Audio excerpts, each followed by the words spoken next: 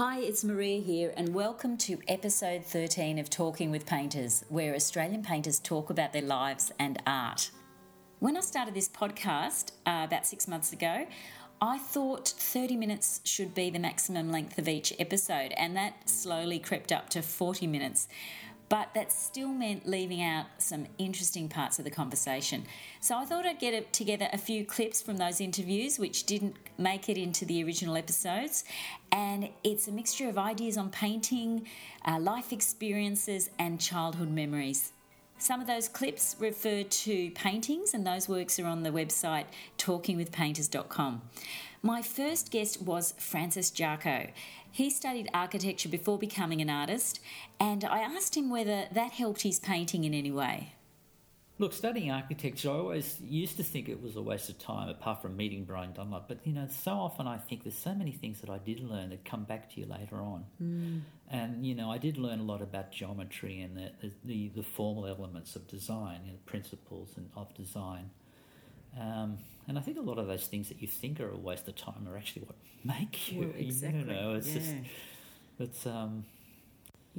But I do have a lot that architectural. It's geometry. There's a tradition of art which is very where geometry is really quite important, and it's important in everything because even a lot of abstract painting, you can always sort of break it up into a golden mean or because I studied geometry in art for quite a while. I just found that you could get the worst painting in the world and impose the golden mean on it, and it would still work. So it was a bit of. I think we do it intuitively. If you intuitively have a good design, then the geometry will fit in.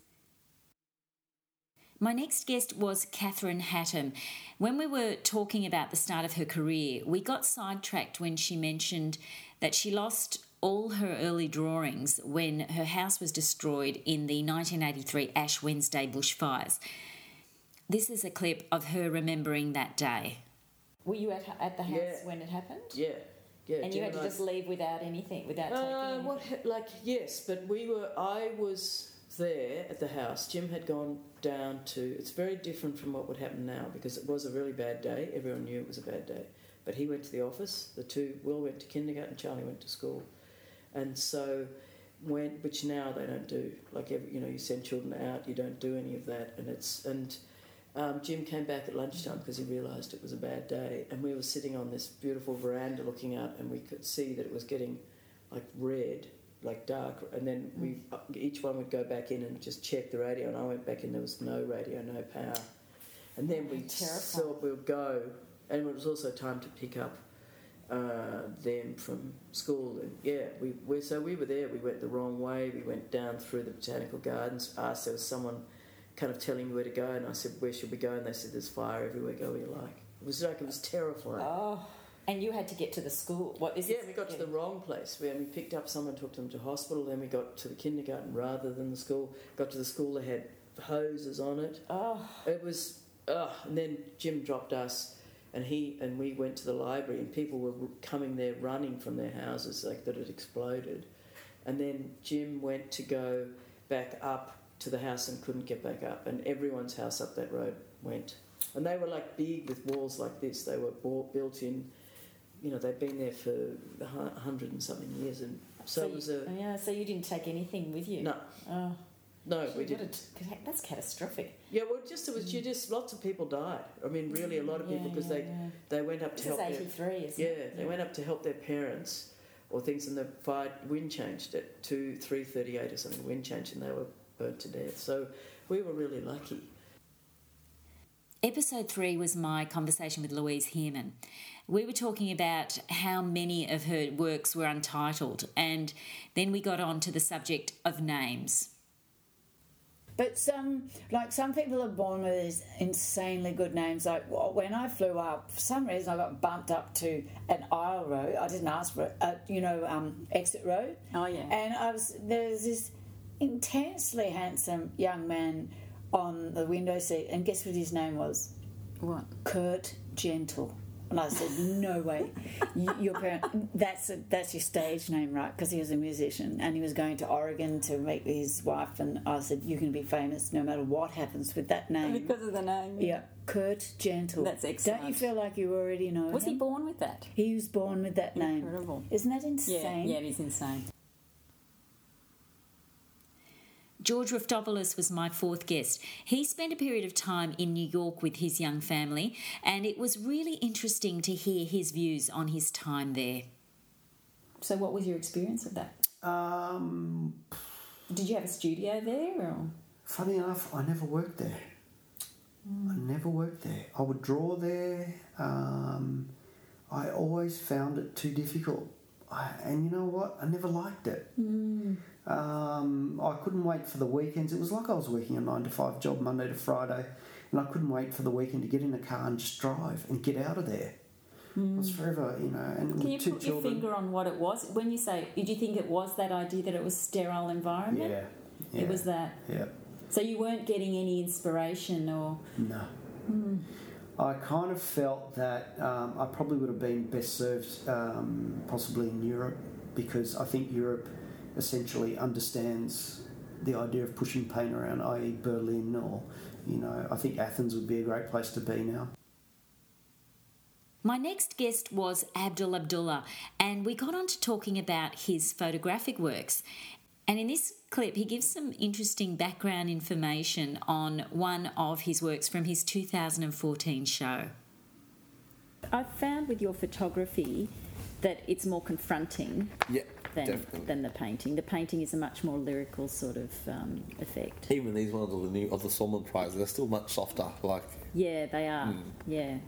If I painted the photographs that I've done, if I did a painting exactly like that, it just wouldn't be the same. No, that's right. That's what I was thinking. Yeah. Like that.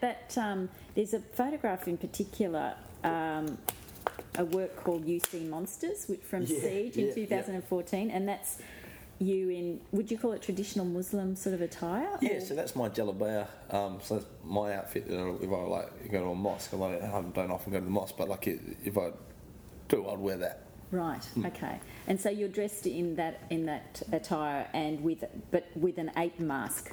Yeah, on. the mask is from Planet of the Apes. Yeah. When you say it's from, you mean it was actually used. That particular mask was used in Planet of the Apes. It was a makeup tester for the Tim Burton Planet of the Apes from 2001. Oh, okay. So it's probably the most expensive prop that I've got, and I hope they don't sue me for using it. But I think I've got creative license to use it in the way that I have in a parody or something like that. Yeah. Well, it's very effective. Yeah, and I mean, it photographs really well, and there it is up there on the shelf. Oh yeah, right. I'll grab it. I haven't got my glasses on. Doesn't look nearly as scary in real life. Oh, yeah, it's like rubbery. Yeah. And how did you get it? Online. Online. Yeah, I'm not sure. Yeah. Yeah. Well, it certainly was powerful in the photo because it made you look so... Makes you look terrifying. Frightening. Yeah. And it's sort of... And is that sort of like you saying, this is what you think of me? Yeah. So it's almost an accusation of the audience when they look at Muslim people, or they look at vilified, marginalised people like that, or migrant communities, they see monsters. Yeah. I then interviewed Joanna Braithwaite, and we were talking about all the different species of animals she's painted and the challenge of painting them. And I then went on to ask whether there was a particular animal that she enjoyed painting more than any other. Probably the one that I'm working on at the time. Yeah, right. I suppose because you get so into it. Something like those lizards, they were so hard to get their skin and all the little patterns, so I had to sort of work out an abbreviated way of doing that. Obviously the dog is one that I go back to frequently, and because within the world of dogs there's so many different types of dogs, I enjoy painting them. But I quite like taking on board one with a different surface or skin or texture that I haven't done, so that I've got the challenge of figuring out a way to paint it. All right, so do you think sort of you like being having something new, something different? Absolutely. Every time I do, I usually seem to work in a series, and every time I finish one, the next project, whatever it is, I have to have a new element. I spoke to Nick Stathopoulos about his childhood memories, and in particular about the sorts of things that he created in the school holidays when he was a kid. So you would, so on a weekend, you would I'd just... make things. I'd go out the back and I would reconstruct things. I'd build... during school holidays, I would just build things. I'd build Martian cities or Spanish haciendas and... What, you mean life-size sort of... Well, not obviously a life-size hacienda, but a... No. I remember one year they became quite involved. I loved earthquakes, and I remember seeing really old films like The Rains of Ranchipur, which got remade as The Rains Came, and there's this earthquake sequence in that. So, and in 1974 you had earthquake, right? Yeah. So I would go out there. I remember I dug this pit and I filled it with combustible stuff, and I put a piece of fibro over the top and meticulously made all of these buildings, right? So they were all constructed out of and designed to just be destroyed, right? And so these buildings would the pit would be set. Yeah, no, they were made out of earth, compressed earth. So they crumbled the way they did in the movies, right? And I remember setting the little pit underneath on fire, so there was a slow combustion, and eventually the ground would crack away and the buildings would fall into this thing, and the buildings would all be on fire. You could douse them with turps, right? So they would be smouldering on flame. Oh my God, that's amazing. Then there'd be you always had to end these things with a tidal wave, with the dam breaking, right? Yeah. So the dam would break and there'd be this wave of water extinguishing it all. So you would set up this whole scene and then to act it out. Yeah. And in those days you didn't have an iPhone to record it either. No, I wish I did. One year I built this Martian city, and all the buildings were covered in iron filing, so they rusted, and it just looked really sculptural and beautiful. Yeah. So you're very interested in kind of special drama. Effects. Special effects. Yeah, I think it was a really early. Yeah, the drama of it. I loved watching these films and mainly they were science fiction films and fantasies, but I loved the special effects side of it. They always fascinated me, and I knew I wasn't watching reality, so it was kind of safe, and I knew people weren't really being killed in these things. So the fact that it seemed innocuous, you could have these scenes of mass destruction, but people weren't being killed, and I think that was the joy of a special effects film. My interview with John Bokor also covered a lot of ground. We were talking about mixing colours, and he also gives a bit of advice which he got from Ada Tomescu when he was studying at the National Art School. I've found that you can mix so many wonderful colours just by experimenting. I mix those two colours that I wouldn't normally mix together, and you look at it and go, actually, that would be an amazing green for, gum tree foliage or something. You're like, yeah, that really would be. It's a pity I'm painting a still life scene at the moment. I must say, I'm using those. Yeah. So do you take notes when you're mixing colours to remember or no? Look, I have in the past, but my whole life is kind of scraps of paper with things written on it in my pocket or in the front of my backpack, and it's I like an important phone number or something will be just on a scrap of paper. So anything like that, if I'm writing down colour notes or something, it will end up, they have some paint on it and it'll fall over and I'll put it in the bin, and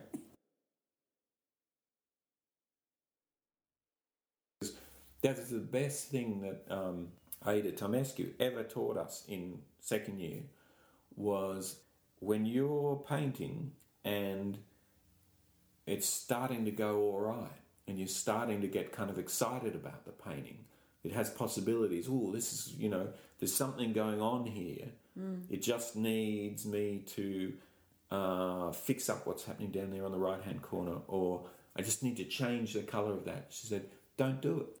Stop, because that has all the energy and all the life that you're ever going to have in it, because it's giving you something. So all these marks that you make onto it from now on, you're just killing that off a little bit. And it's an interesting experiment, okay, that if you do a painting or you do a drawing and it gets that point where you go, oh, this is actually doing something, it's all right, stop it and leave it.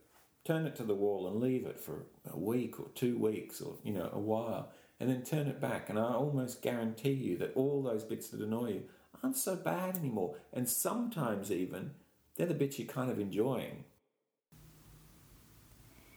When I met Lucy Cullerton, she showed me around her property and I met her many animals. I knew that a lot of those animals were rescued, and I asked her if she could tell me a bit about that. On many occasions, you've rescued animals in distress. Is that because you can't turn away, or? I usually get a phone call. I don't look for animals. People, they seem to find me. So I get a phone call saying, "Oh, Lucy, so and so's got a calf. That the mother's just died. Can you take another potty?" How can I say no? I think, I've got so much work to do. Okay, I'll go and get her. And in comes Pushy, next cow. And would she live in the house at all at the beginning? Her first night was in the house because she was not very strong and it was cold. So, first night was in the lounge room near the fire. But then we set up a little shed with straw and she was shedded each night. Right. And you had sheep, because I remember in one of your paintings, Good Room, yes, I think. Yes, on your seat was That's a lamb. Right. A lamb was sitting on your seat. Yeah. And did they live in that? Did that lamb yes, in the house? lambs do. Lambs are fantastic. They follow you everywhere. They're very cute, especially when they're little. And I put nappies on them. I don't think I painted the nappies in those paintings, right, but when they're inside, they wear nappies because you can't house train a sheep. Oh, right. And they love climbing on things, so they were forever on your couch. Oh, were they? And did you give them names? Yeah, that was Map and Marvel, those two sheep. I then interviewed Susan O'Doherty, and we were talking about the importance of encouragement when practicing art as a child, and that led on to this conversation. Were you encouraged No, at school? I wasn't encouraged to be an artist because I failed at everything. I didn't have confidence. And I think it's very easy to fail somebody in the arts. I'm not a great fan of art prizes because I believe that how can someone judge an art prize independently and correctly of what someone is trying to say in their work? See, you could have 10 different judges, you'd have 10 different shows. Yeah, that's right. So it's not always about the work, and you don't know the direction someone's going in or what they're trying to say with their work. Yeah, I suppose because it's limited to like a page or an artist's statement as to what they're doing for that particular work, and then that's about. Yeah, and there's always other agendas going on. What's come before? It's just building up a body of work and making work and having a point to what you're trying to say. I think is very important. I enjoyed talking to Ewan McLeod about the different landscapes he'd painted in and what it was like going to so many different places. But he also has been on quite a few trips with groups of artists, and I asked him what that was like. And what's it like painting with a lot of other people? Was there one of the groups that you went with, there were 10 of you, is that right? Yes, I've been on a lot of trips with large groups of people, and I really like it actually. Everybody tends to go off and do their own thing. Yeah. Sometimes you paint in the same area as a couple of other people, but pretty much everyone's in their own head doing their own thing, and it's a shared experience, so you can talk about it later. Yeah. I presume you sort of compare it, not compare, you look at each other's work. Actually, there's a lot of people that you never see what they do. Oh, okay. They're very private about it and they hide it away. Other people are a bit more open about it, but generally there's not a lot of that show and tell stuff goes on. And with the Gallipoli exhibition, I was really keen to see what people had done because I didn't know either. Oh, really? No. Oh. You'd see little bits and pieces, but not a lot of it. Oh, right. So after the day's over, you just get together and have dinner together and all that sort of thing. Yeah. And I think people might share experiences of I don't know, there's a lot of flies, isn't there, or something like that. I'm not sure. But, you know, you don't normally say, you know, or what colour are you using to get that colour up there, or because what everyone's doing is so different, and they're all approaching it in such a different way. You're kind of interested in what other people are doing, but generally you're more interested in what you're doing. And I suppose at the end of the day, you shove them away, and that's it. Yeah, it's not like a sort of an art class. No, not at all. No, it's not at all. With students, that's right. All the students that do it very, very much want to show their work to everybody else and get feedback, and but that's a different thing. That's about looking to think how you might approach these things and looking for different ways of approaching it, whereas we're all pretty much got our way we're going to approach it, and you might be fairly overwhelmed by how you're going to do it, but you're not really expecting other people to tell you, you know. My most recent guest was Juliet Holmes-A-Court. You might already know this, but for this clip you need this background knowledge that as a general rule, it's not a good idea to paint acrylic over oil-based paints, basically because there's a pretty good risk that it's going to peel off. In this clip, I asked Juliet to comment on her view that sometimes it's necessary to let the painting go where it wants to go. And she told me this story of what happened to an oil painting she'd been working on. I had a painting that I did a huge sweep of colour on.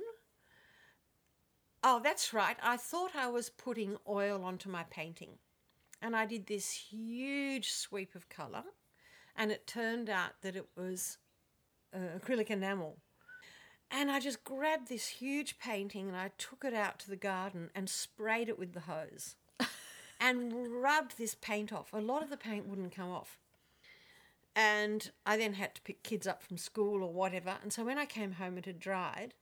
And it looked absolutely fantastic. And I have tried often to mimic that look. And in various ways I've been successful. But it looked absolutely wonderful. And it ended up hanging in the Mossman Prize. And then it was purchased by Mossman Council, so it's now in the government coffers. And it was this painting that I'd sprayed with a hose. So you've got to be open to those surprises. And then other times you've got to be quiet enough in yourself. You've got to spend a lot of time looking at that painting. If you don't know where that painting is going to next, sit down on the other side of the room and look at the painting. And wait till the painting tells you. Or another time I get a big bit of paper and cover up the section that I think's not working and wait till I can imagine what is there. So I wait until I just look at the painting and imagine what would look good there. And then go and do it. Thump! Yeah. So there was this other artist I knew and she said, look long, paint fast. And I think that is fantastic. Because often we go dab, dab, dab when we don't know what we're doing. And it's far better to just put your brush down and go away from it. I've had a really enjoyable 6 months getting the last 12 episodes to you and look forward to bringing you more in 2017 after a bit of a break. I'll be back in the second half of January with some more conversations with great Australian painters. So until then, keep safe and thanks for listening.